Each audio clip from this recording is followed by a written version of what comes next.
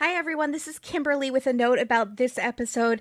We first saw Sandra Melgar's case on Dateline in January of 2018, and Lizz, Sandra's daughter, reached out to us and asked if she could come on the show and explain some of the questions that we had about the case. And she did so in this episode. We have since become really good friends with her. We support her 1000% in her fight to get justice for her dad, Jamie, and free her mom, Sandra, who is still in prison. There have been some good developments. Kathleen Zellner is representing Sandra, and the Texas Innocence Project has just decided to take on the case in December of 2022. If you want to hear more about this case, we highly recommend listening to Season 6 of Bob Ruff's Truth and Justice podcast. He goes into extreme detail on the autopsy, the police report, the evidence, the prosecution, the police mistakes. He has the prosecutor, Colleen Barnett, on the show. It's fascinating, and he, after thousands of hours of research, believes that she is innocent, as we do. The family is offering a $100,000 reward for information, and there are constant developments, but it's very, very slow going. So we encourage all of you to write to Sandra in prison. She loves getting listeners' letters. It really brightens her day. All of the instructions on how to do that are on our website, A Date with Dateline, under the support tab. We thank all of you. We thank Lizz especially for her time and for being a really good friend and for fighting so hard. And that's it. We thank all of you for listening. Thank you. Hi, everybody. This is Kimberly. And this is Katie. And you're listening to a very special episode of A Date with Dateline. We just did an interview with the amazing, funny, and smart and kind, I love her, Lizz from Unspeakable. Her parents are Sandra and Jamie Melgar from the Unspeakable episode that takes place in Texas. And she is their daughter who's helping to fight for her mom's innocence. And we were so excited that she reached out to us. She heard the podcast and didn't hate us and actually wanted to talk to us, and we're so grateful. So everyone, we're going to do just a little short recap here, but everyone can go back and listen to our Unspeakable episode recap. I'm also going to post the actual Dateline episode, but the link doesn't work on every platform. I've been trying to figure out why it doesn't work that well. But Dateline was nice enough to share it with me, but I just can't get it to work. So maybe some of you can get it to work and rewatch the episode. And if not, you can listen to our review of Unspeakable, which we aired on August 27th of 2008. So that should help you find it. 2008, eh? 2018. Sorry. There we go. So, yeah. So just scroll back a little bit to August. Thank you. So just a refresher course. This is about Sandra and Jamie No? There's no way we recorded it on August 27th, 2018, because that was like 5 days ago. 2017. Oh. No, that's what it says on my thing, but that can't be right. You're right. No, that's totally incorrect. Can't be right. Unspeakable was around the new year, between 2017 and 2018. January 27th. There we go. I think it just pulled up the last time I downloaded it. January 27th on 2018. There you go. That should help you. Okay, yeah. There you go. But you might want to listen to the episode just because we do address a few of the thoughts that Kimberly and I had in the episode, and you might not know what we're talking about if you just listen to the interview. You definitely won't. Yeah. You definitely won't. Yeah. There's lots of inside baseball going on. So quick, inside baseball. I don't know. Is that right? I don't know. I liked it. It was good. So I'm surprised and delighted. So maybe just take a quick listen to that one. You know. Yeah. It's an hour. You could put it on like a time and a half speed. There you go. I think we're funnier when we're faster. Probably. So I think I sound way less boring when you're going faster. Yeah. Like I am going very slow right now. Same here. Yeah. Which is whenever I listen to us, which is as little as possible. Oh, that's horrible. I don't know why people like us, but they do. So I'm taking that out. Okay. So a really quick refresher course, in case you don't go back and listen to the whole thing, Sandra and Jamie were celebrating their 32nd wedding anniversary. This is the episode where they stopped at CVS for mixers on the way home, which we made a lot of fun of. And then they went into their jacuzzi for 2 hours. Jamie got out to go let the dogs out, or let them in because they were barking. And when the family members came the next day, they found Sandra tied up in the closet with the chair under the doorknob, locking her in, and Jamie was found stabbed to death. And the police... Sorry, what do you want to say? No, I was just going to say, so between him going out to let the dogs, to see what was wrong, why the dogs were barking, and coming back in, there was a murder. And Sandra doesn't remember what happened because she suffers from seizures. Correct. So she believes she had a seizure sometime in the night and does not remember really what happened. Mm-hmm. The police instantly focused on her, even though Liz, the daughter, gave them at least 4 other plausible suspects. Correct. For who it could have been. They really never even interviewed those people. No. And they didn't test several unknown DNA that they found at the site. They immediately thought that she had tied herself up in the closet somehow and then locked herself in with the chair under the door from the outside, which they showed a way to do it if you're Houdini, I guess. Yeah, and which we talked a lot about in our podcast, how you would wedge a chair if you're inside the closet, how to wedge a chair under the doorknob from the inside of the closet. Now, Sandra walks with a cane and is in her 60s and is apparently stabbed her husband multiple times, fake tied herself up, and then fake locked herself in the closet, and then left unknown DNA at the scene. So there's lots of things. You can see why there might be some problems with this case. And the police never spoke to the ex-boyfriend who had stolen the exact same medications that were missing from the scene of the crime previously. So there's lots of questions that we have, and we're happy that Liz agreed to talk to us and that this case can hopefully get more publicity, because Sandra was convicted and she is in jail right now. And she has a lot of medical ailments and she's not doing well in jail. And we don't personally believe that she deserves to be there. There's lots of reasonable doubt in this case. Correct. And the police really, really dropped the ball on multiple instances. Well, the police really dropped the ball, and then the district attorney really focused in on one suspect, and it was the wrong suspect. Yeah. And didn't look at any of the others. Right. So, listen to our interview if you have questions, because we do bring up a ton of things that happen. We have questions about mixers, Toblerone, lots of stuff. So, but we love talking to Liz. She's very funny and she has a good sense of humor, and she's really strong despite everything she's been through, and she's really strong, and we're just really grateful that she agreed to talk to us. Yes, we are. And so please enjoy. Enjoy, everybody.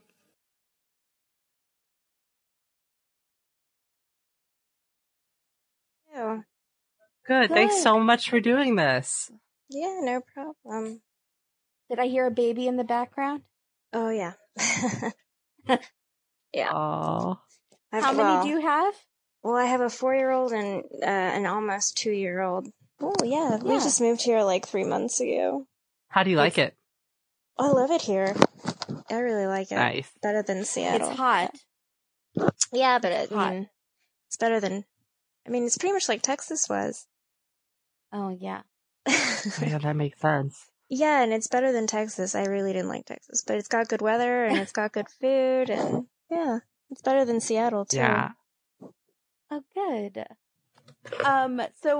So is it okay if we get started? We'll try to not keep you for too long, and if you don't feel comfortable answering anything, just totally feel free to let us know.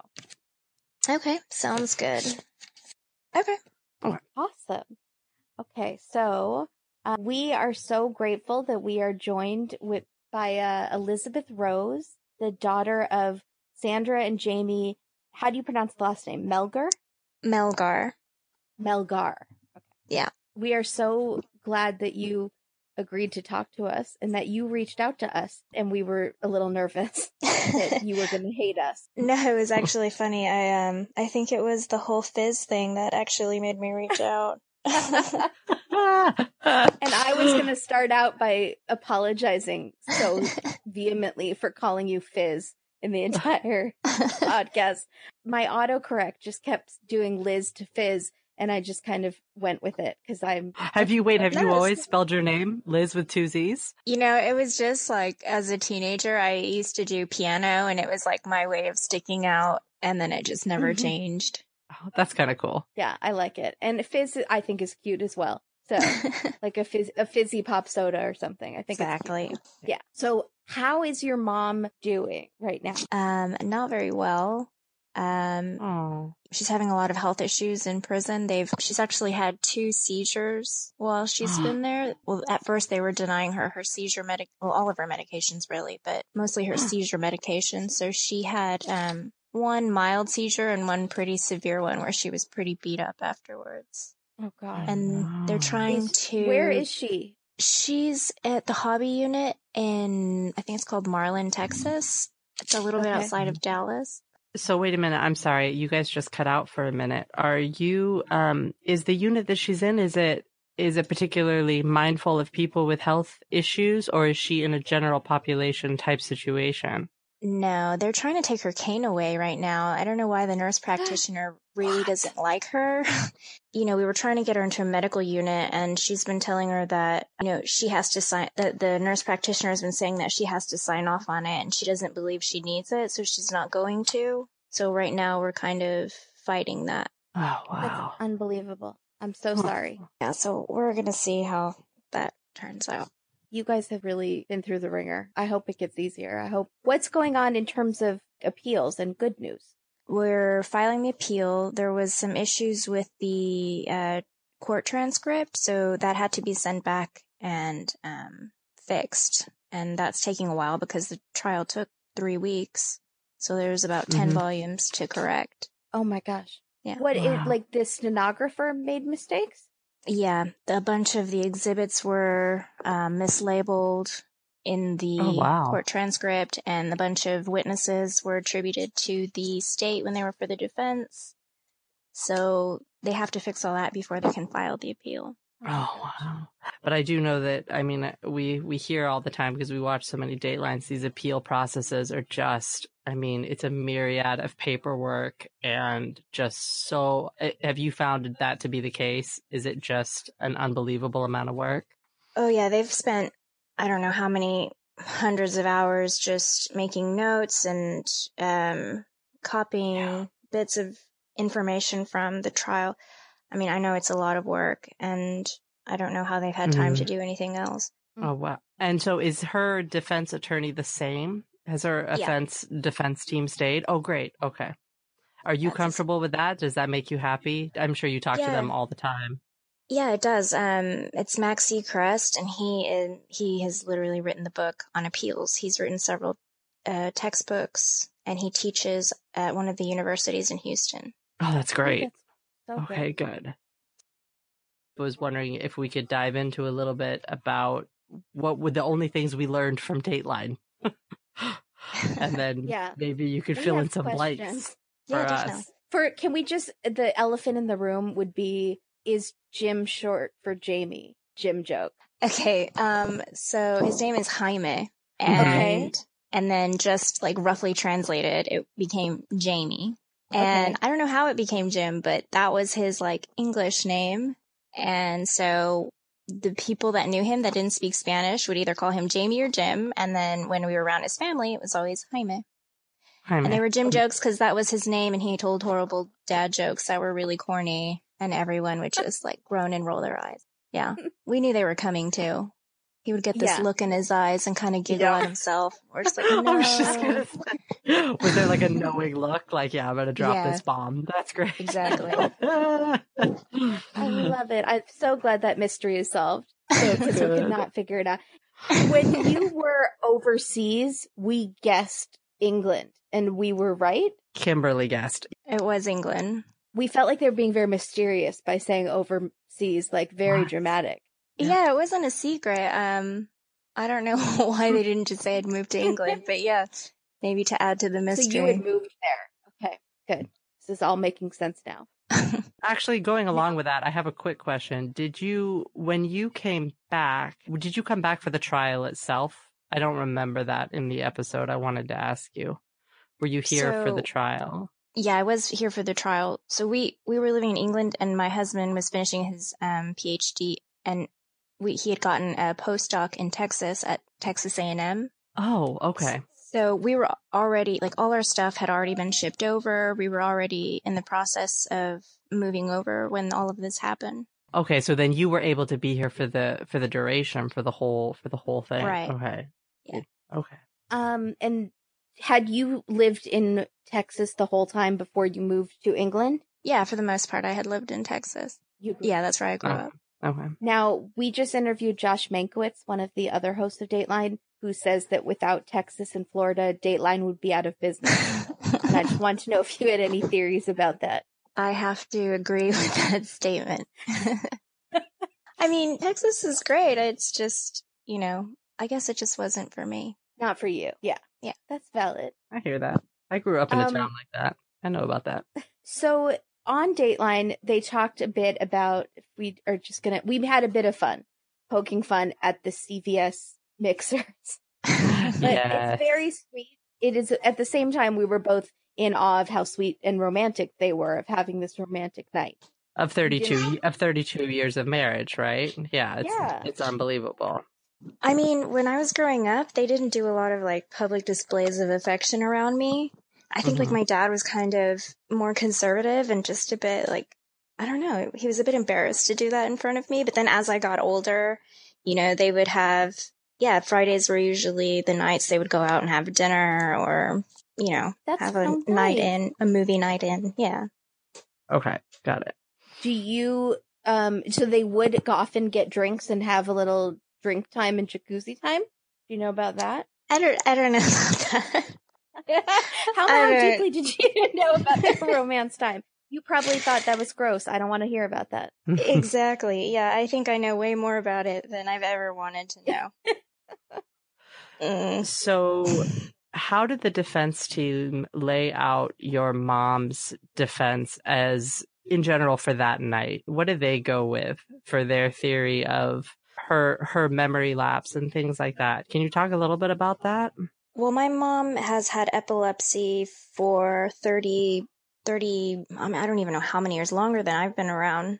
Okay. It's, well documented. She has grand mal seizures. She's on medication for them. Like I said before, she's had 2 in prison. Wow. So, what was described that night wasn't a surprise to me. I mean, that sounded pretty normal. She would have a seizure. She would forget what had happened leading up to the seizure. She might not know where she was or what had happened. And then she would just, like, sleep it off for maybe, up to 24 hours. So I wasn't surprised when I heard that, but everyone else thought that it was ridiculous. So. Are you talking about the prosecution just thought that was just an excuse? Wow. Yeah. Yeah. So does she think that she had the seizure before people broke in or during the attack? So I wasn't in the courtroom because I was testifying. Oh. I was only there for closing arguments. But I believe that the argument that was made was that she was hit on the head while in the closet, which could have caused a seizure, or it could have caused the same symptoms as a seizure, depending on how hard she was hit, because she did have a hematoma on her head. Right. Which is something they just sort of brush over. I feel like the prosecution really didn't go into the fact that she had these injuries, right? That you saw. Well, the prosecution Right. Well, they denied that she ever had any injuries, but there are photos and, and a doctor checked her out a couple of days later and documented all these injuries. So in her memory, what is the first memory that she has after this? Someone entering the closet or waking up in the closet, not being able to get out? So it was just dark, and I don't even think she realized she was tied up at first because she was so groggy. Right. And then I think she woke up again at another point in time, and then she was trying to roll over because she was going numb from being tied up in the same position. and she kind of got wedged between a piece of furniture in the closet. Oh boy. There were certain details that we wanted that we didn't get. Like, did your dad put on clothes to go outside for the dogs? He put on a towel. He did. He put on a towel. How? Kimberly, we didn't. Oh my goodness. We were wondering where. Yeah. It was found next to him. It was next to him when they found him. Yeah. Okay. That makes total sense. That makes total. That completely absolutely makes sense. And so then, what was missing from the house? Let's get into the burglary aspect of it.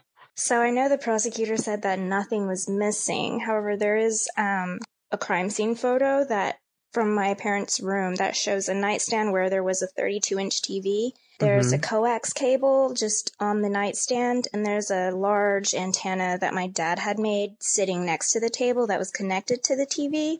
So I'm not sure what they think had been there before or if there was just an antenna in the room, but that's what was missing from that space. So there's a 32-inch TV.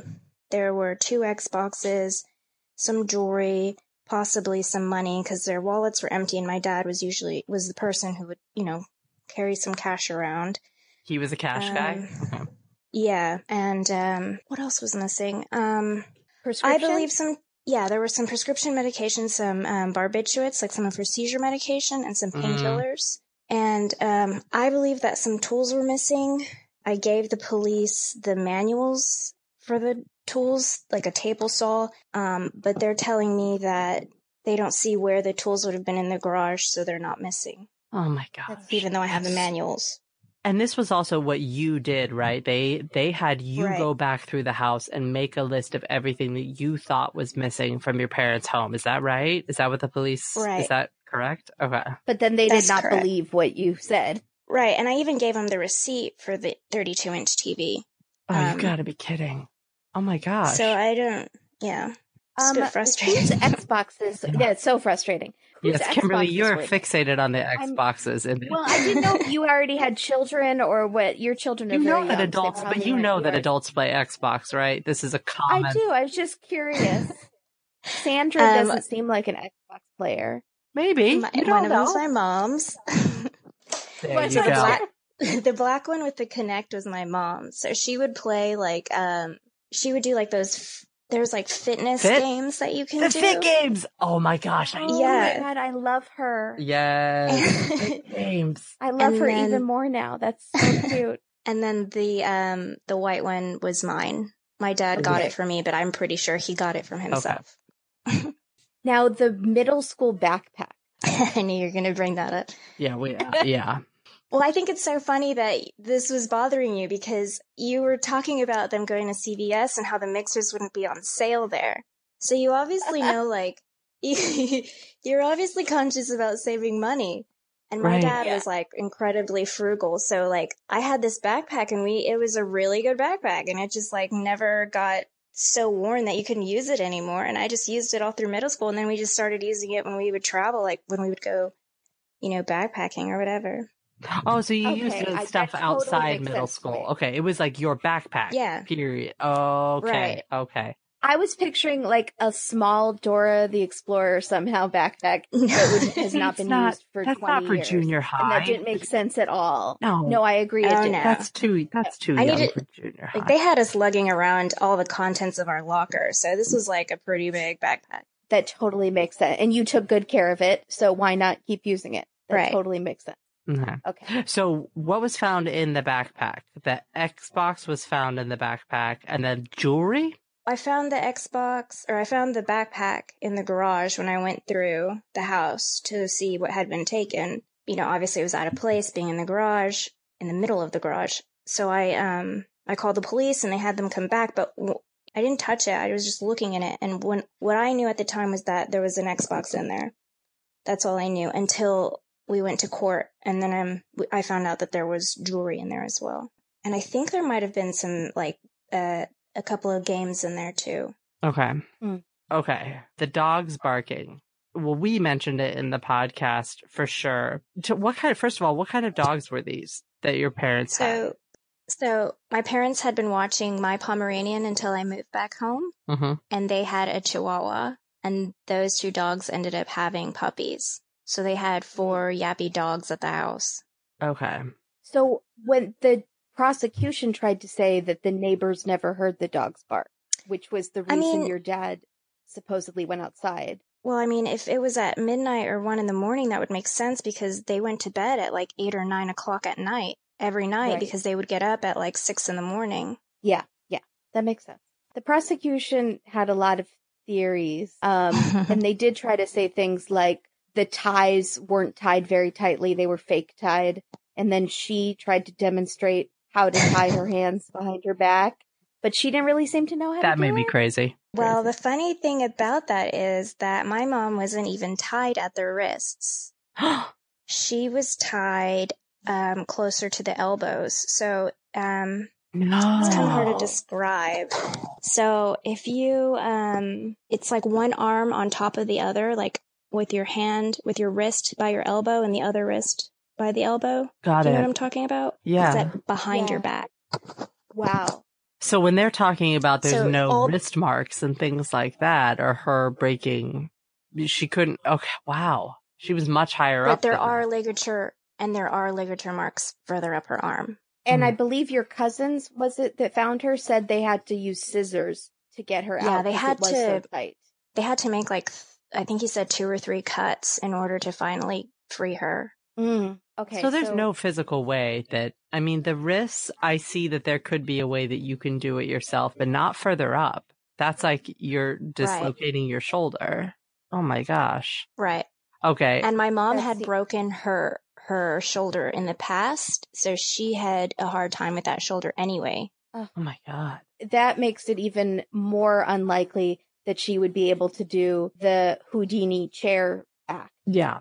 Right? Oh, and that would be, I mean, that was pretty genius, whoever came up with that, except for the fact that the pillow sham that was under the chair, or whatever they claimed, wasn't under the chair. The family testified to that. There was no pillow sham under the chair or in the closet. So they placed it. Oh, Katie, you thought you had seen one. Well, no, it means they placed it. So, no, there were pillow shams in the bathroom, but there was one at each sink, and my mom had been using them. They were like really thick, almost like sofa material. Oh, got it. And they were used as like mats in front of both of the sinks that were in the bathroom. Oh, got it. Okay. So when they pushed the chair back from the closet door, it bunched up one of the rugs that was in front of the sink, but it wasn't under the chair or in the closet. It wasn't anywhere near there. Wow. And you don't think there's any way your mom would have known how to do that chair act? No. No Google search of her trying to figure that out. I had never heard of it. They went through their phones and their computers, and they didn't find anything. They didn't find anything in their finances. They didn't find any issues with their relationship. You know, everything that the prosecutor came up with was just, I mean, I don't even know where she came up with it. So let's talk about that really quick. Why did they focus so much? Why did you feel like when you talked to the prosecutor, because we see this a lot, this like focus in on one suspect and then just blind to everything else? Did you feel like that's what happened in this case? They just wanted to solve it? The prosecutor never spoke to any of the family. I've never talked to her before, other than being examined on the witness stand. That's ridiculous. And the ones that had found her should have been interviewed, and you had given them all these other possible suspects. Right. Right. So the only time the family had ever been interviewed was that day when they gave a statement. You know, we came over, this is what we saw, and that was it. They were never re-interviewed again. Neither was I, neither was my mom, nobody was. After that day, I think at 2 a.m., they went to the DA and tried to get an arrest warrant for my mom before they had even finished processing the scene. That early. That's unbelievable. But yet it took her 3 years to decide that she could go through with doing. Well, it wasn't even her. I'm not sure how many DAs we went through. The case kept being turned over. And then the final DA, the one before Colleen Barnett, she was let go after the new administration had been voted in. And she was saying she wanted to have the case dismissed, but she didn't feel comfortable doing it because she was on her way out. And then that's when Colleen Barnett came in and was really gung-ho on the whole thing. But that's when you do something like that. When you're on your way out, you dismiss that case that, Right. oh boy. The only theory of motive that they came up with was that your mom wanted a divorce. Oh, but that's right. She was Jehovah's Witness and couldn't. What do you think about that? I think sounded that's BS to us. Yeah. It sounded ridiculous. It is ridiculous. They actually, there's another podcast that's covering the case. It's called Truth and Justice with Bob Ruff, and they actually dedicate an entire episode to that argument. Really? Oh, wow. And as to why it wasn't true. So, I mean, just to give you the gist, Jehovah's Witnesses get divorced.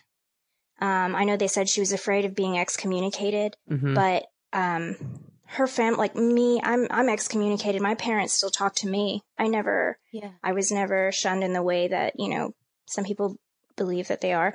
So she would have still had the support of her family. She could have gone back. Like, it takes 6 months to a year to be what they call reinstated, to go back into the congregation. Oh, and then you just go back.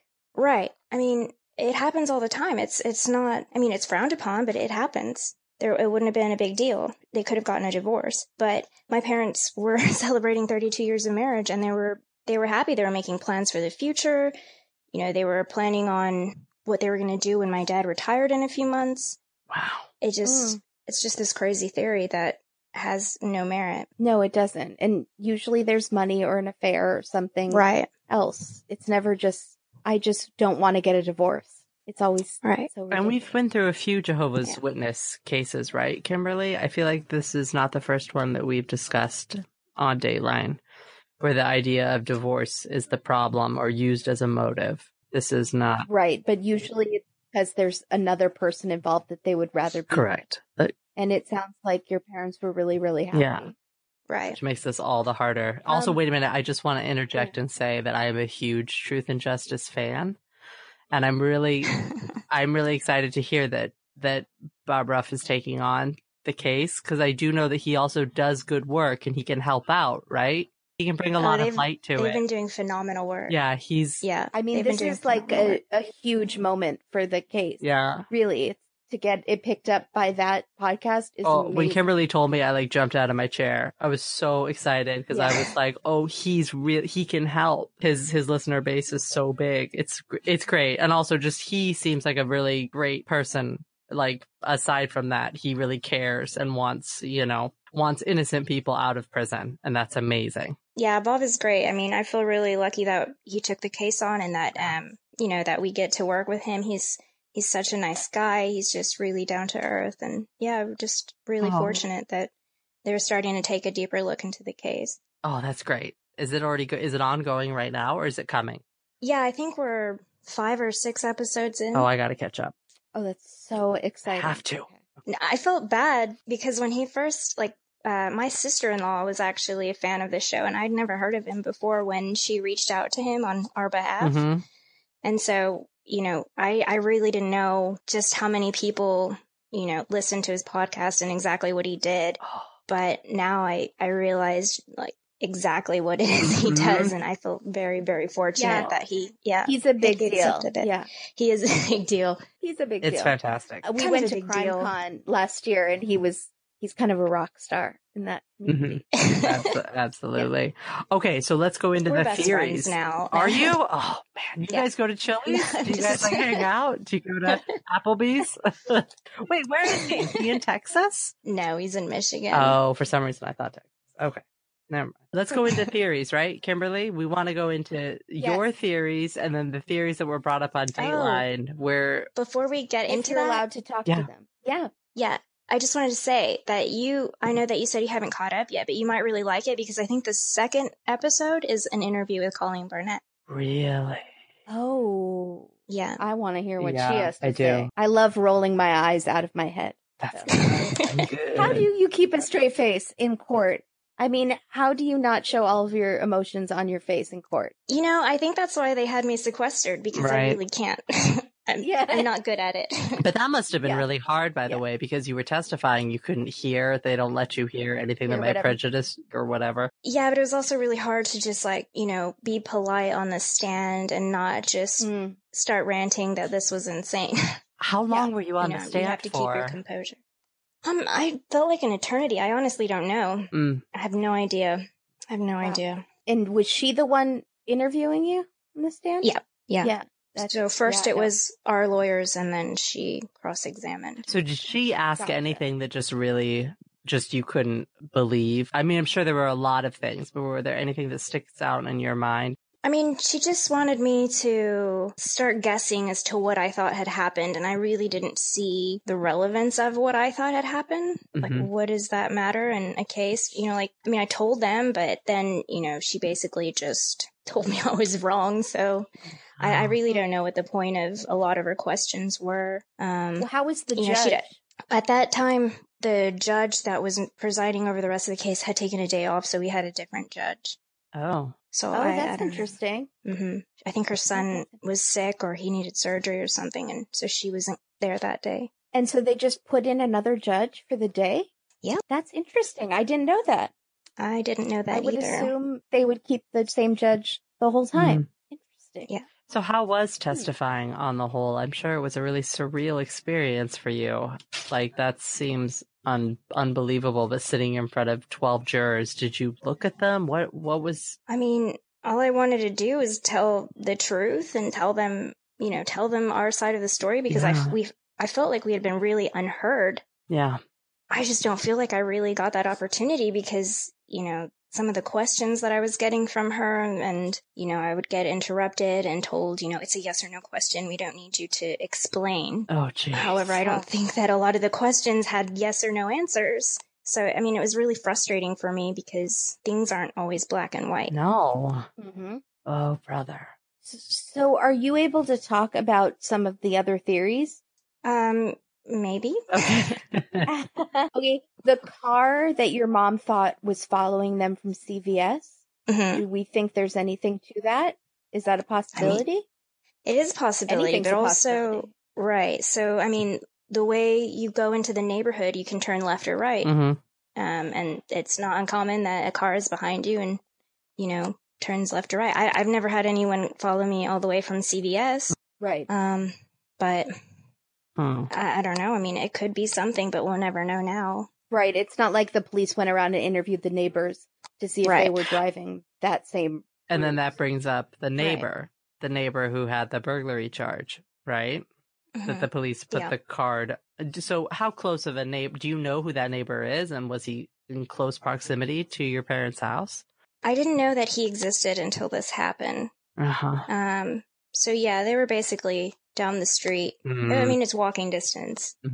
And, yeah. Okay. And the police put their card on his door saying, call us, and they never followed up with him. Is that correct? Right. Because, so they went to his house, they knocked on the door, nobody answered. They went to get a coffee or lunch or whatever. They came back, knocked again, nobody answered. They left a card in the door for a criminal to call them back in an ongoing murder investigation. Right. Yeah, and just then hope never that he followed calls up. back. I'm sure he'll call. It's beyond ridiculous. Wow. Because if I'm a criminal, then I'm definitely going to want to call the police. Of course. Oh, for sure. It's the first call. Yeah. Well, but they also kind of did the same thing where you found out that your mom was charged by the lawyer's, requests in your mailbox, and then you went online and they just posted it online and hoped that your mom would turn herself in. They didn't come to the house. Why are they trusting people who they think are criminals so much? Well, I mean, how many people would think to go on the Harris County District Clerk website to see why they're getting all these flyers in the mail? None. I mean, so what if I hadn't done that? If I hadn't done that, then what? Would they have said she was, evading arrest or something? Yeah. I mean, I don't know what they were planning on doing, but it had been a couple of weeks since she had been indicted by the grand jury, which they were supposed to let her lawyer know if they decided to take it to a grand jury. And then they claimed they forgot she had a lawyer. Right. Oh my God. I forgot. And so you gave them a list of suspects, right? Or you told them people that they needed to look into, right? Right. Theirs was a renter and a coworker of your dad's. Mm-hmm. Also your ex-boyfriend. Yeah. That might be uncomfortable for you to talk about. It is what it is. Yeah. He wasn't a great guy. We can say that. He had his problems, yeah. And he had stolen from you before? Yeah, he had taken the same medications that had gone missing in the past. Oh, well, that seems like a red arrow. That seems... Wow. Yeah. And so did they ever contact him? Do you know if they contacted him? From by what I know, they did not. Wow. I mean, it's just a litany of... We've seen a lot of incompetent police. I hope we're not going to get in trouble for this. But this is really shocking to me. This is like Manitowoc County level in Making a Murderer level of incompetence. There was unknown male DNA that they'd never tested, right? And female. Oh my gosh. So why would they not test that? It makes no sense. It's just... Because they were zeroed Because it doesn't fit with their narrative. Yeah. It doesn't, exactly. But it's the definition of reasonable doubt. Yeah.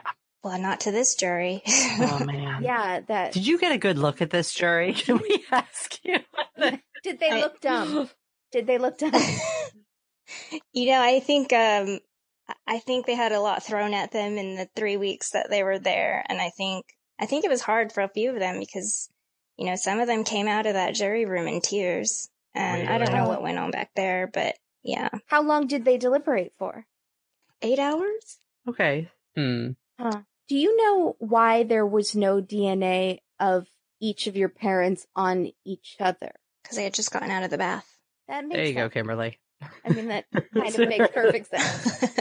There you go. This is why I host the podcast. Yeah, they got out of the bath, dried off. My mom went and changed. Wait, we can't ask about what's in the appeal, right? I don't even know. I couldn't tell you. Okay. I'm just hoping that it has something to do with police, negligence in this case, not testing what needed to be tested and, the socks found in the filing cabinet that were not properly logged. Stuff like that. I'm hoping. The blood on the handle of the safe that they never tested. I mean... Yeah, I'd asked them about that, and I told them... I asked them if they had processed it, because I didn't want to look at it anymore. I wanted to clean it. And they told me that it had been processed, and I was welcome to clean it. But they hadn't processed it. Wow. Which...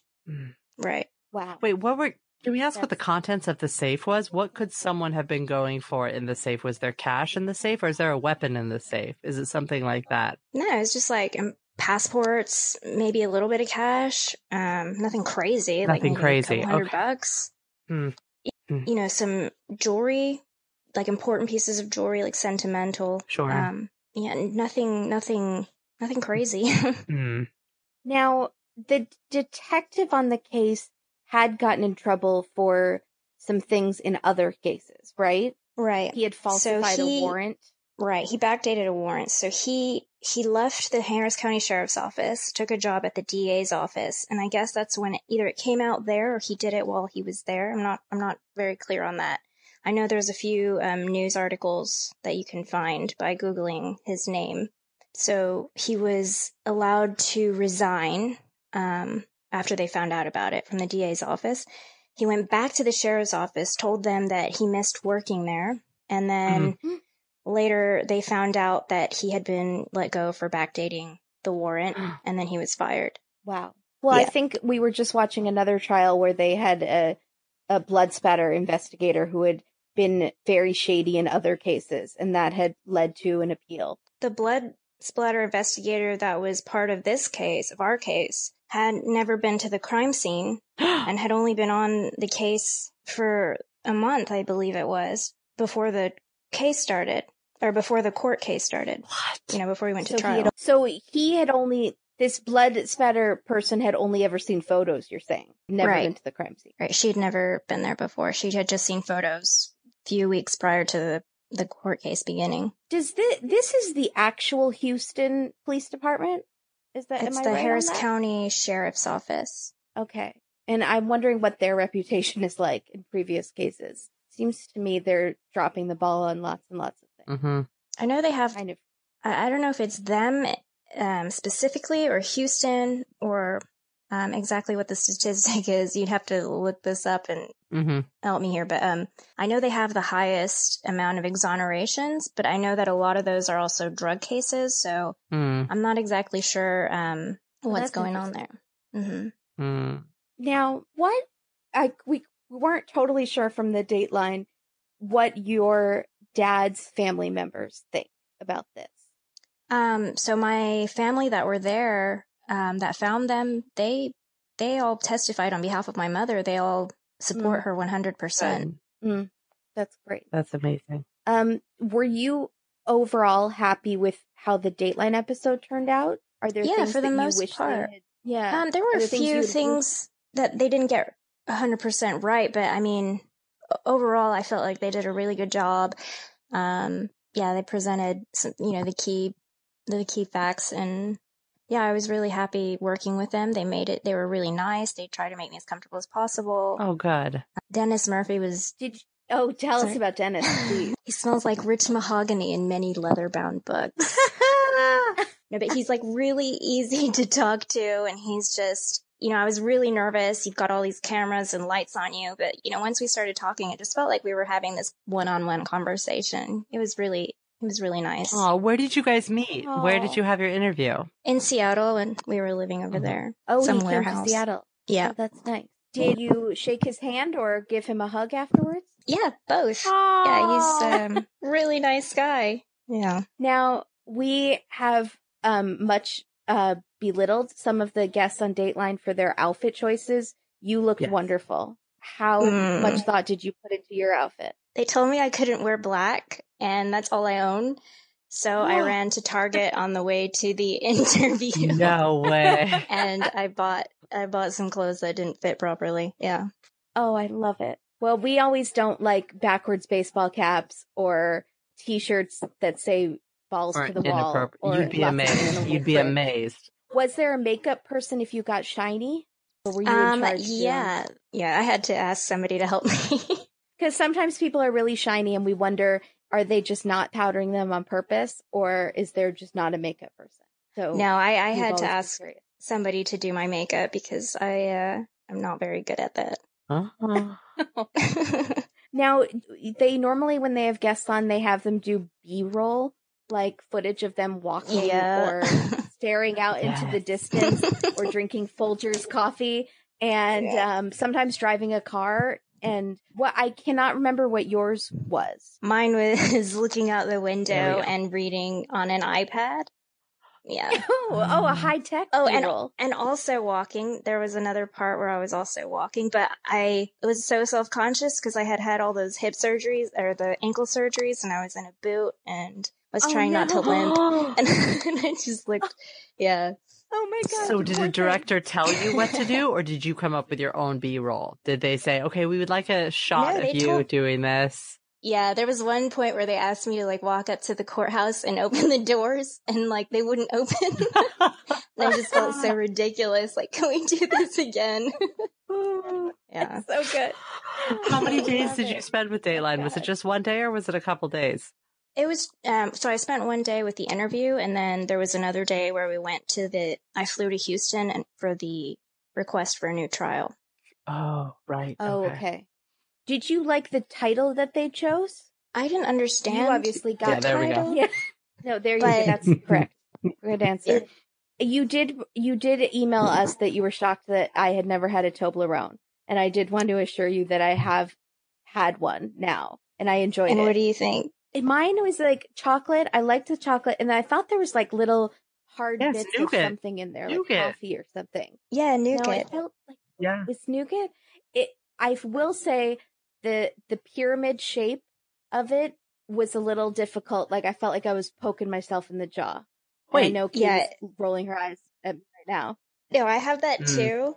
She's had it too. And it's then like Cap'n Crunch. It cuts the mouth up, but it's delicious. It's painful, but it's worth it. Yes. Yeah. I still haven't had the other flavors though. So please someone help me out. They should put peanut butter. If they put peanut butter in there, I would be No, the white chocolate one's pretty good. Why don't you hop on down to your local CVS and pick one up? There you go. Oh my God. Yes. Perfect. I felt like Dateline did a really good job not show, like, definitely letting the viewer know that this was not a done deal. This case was not sealed in stone, that, you know, your mom probably didn't do this. I think Dateline does a really good job when they believe someone's innocent of letting the viewer know. And they did a good job in this case. And I'm glad that you sort of feel like they portrayed that, because we felt that.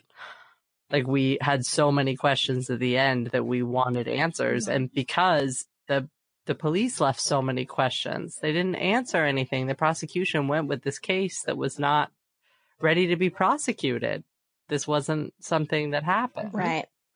Yeah, I mean, And we thought, agree, and we agreed. So yeah, we thought we were going to go to lot. court, and, you know, the jury was going to hear both sides and then see how ridiculous it was, and we'd all go home, and I have no idea what happened, what went wrong, but yeah, we're not done fighting.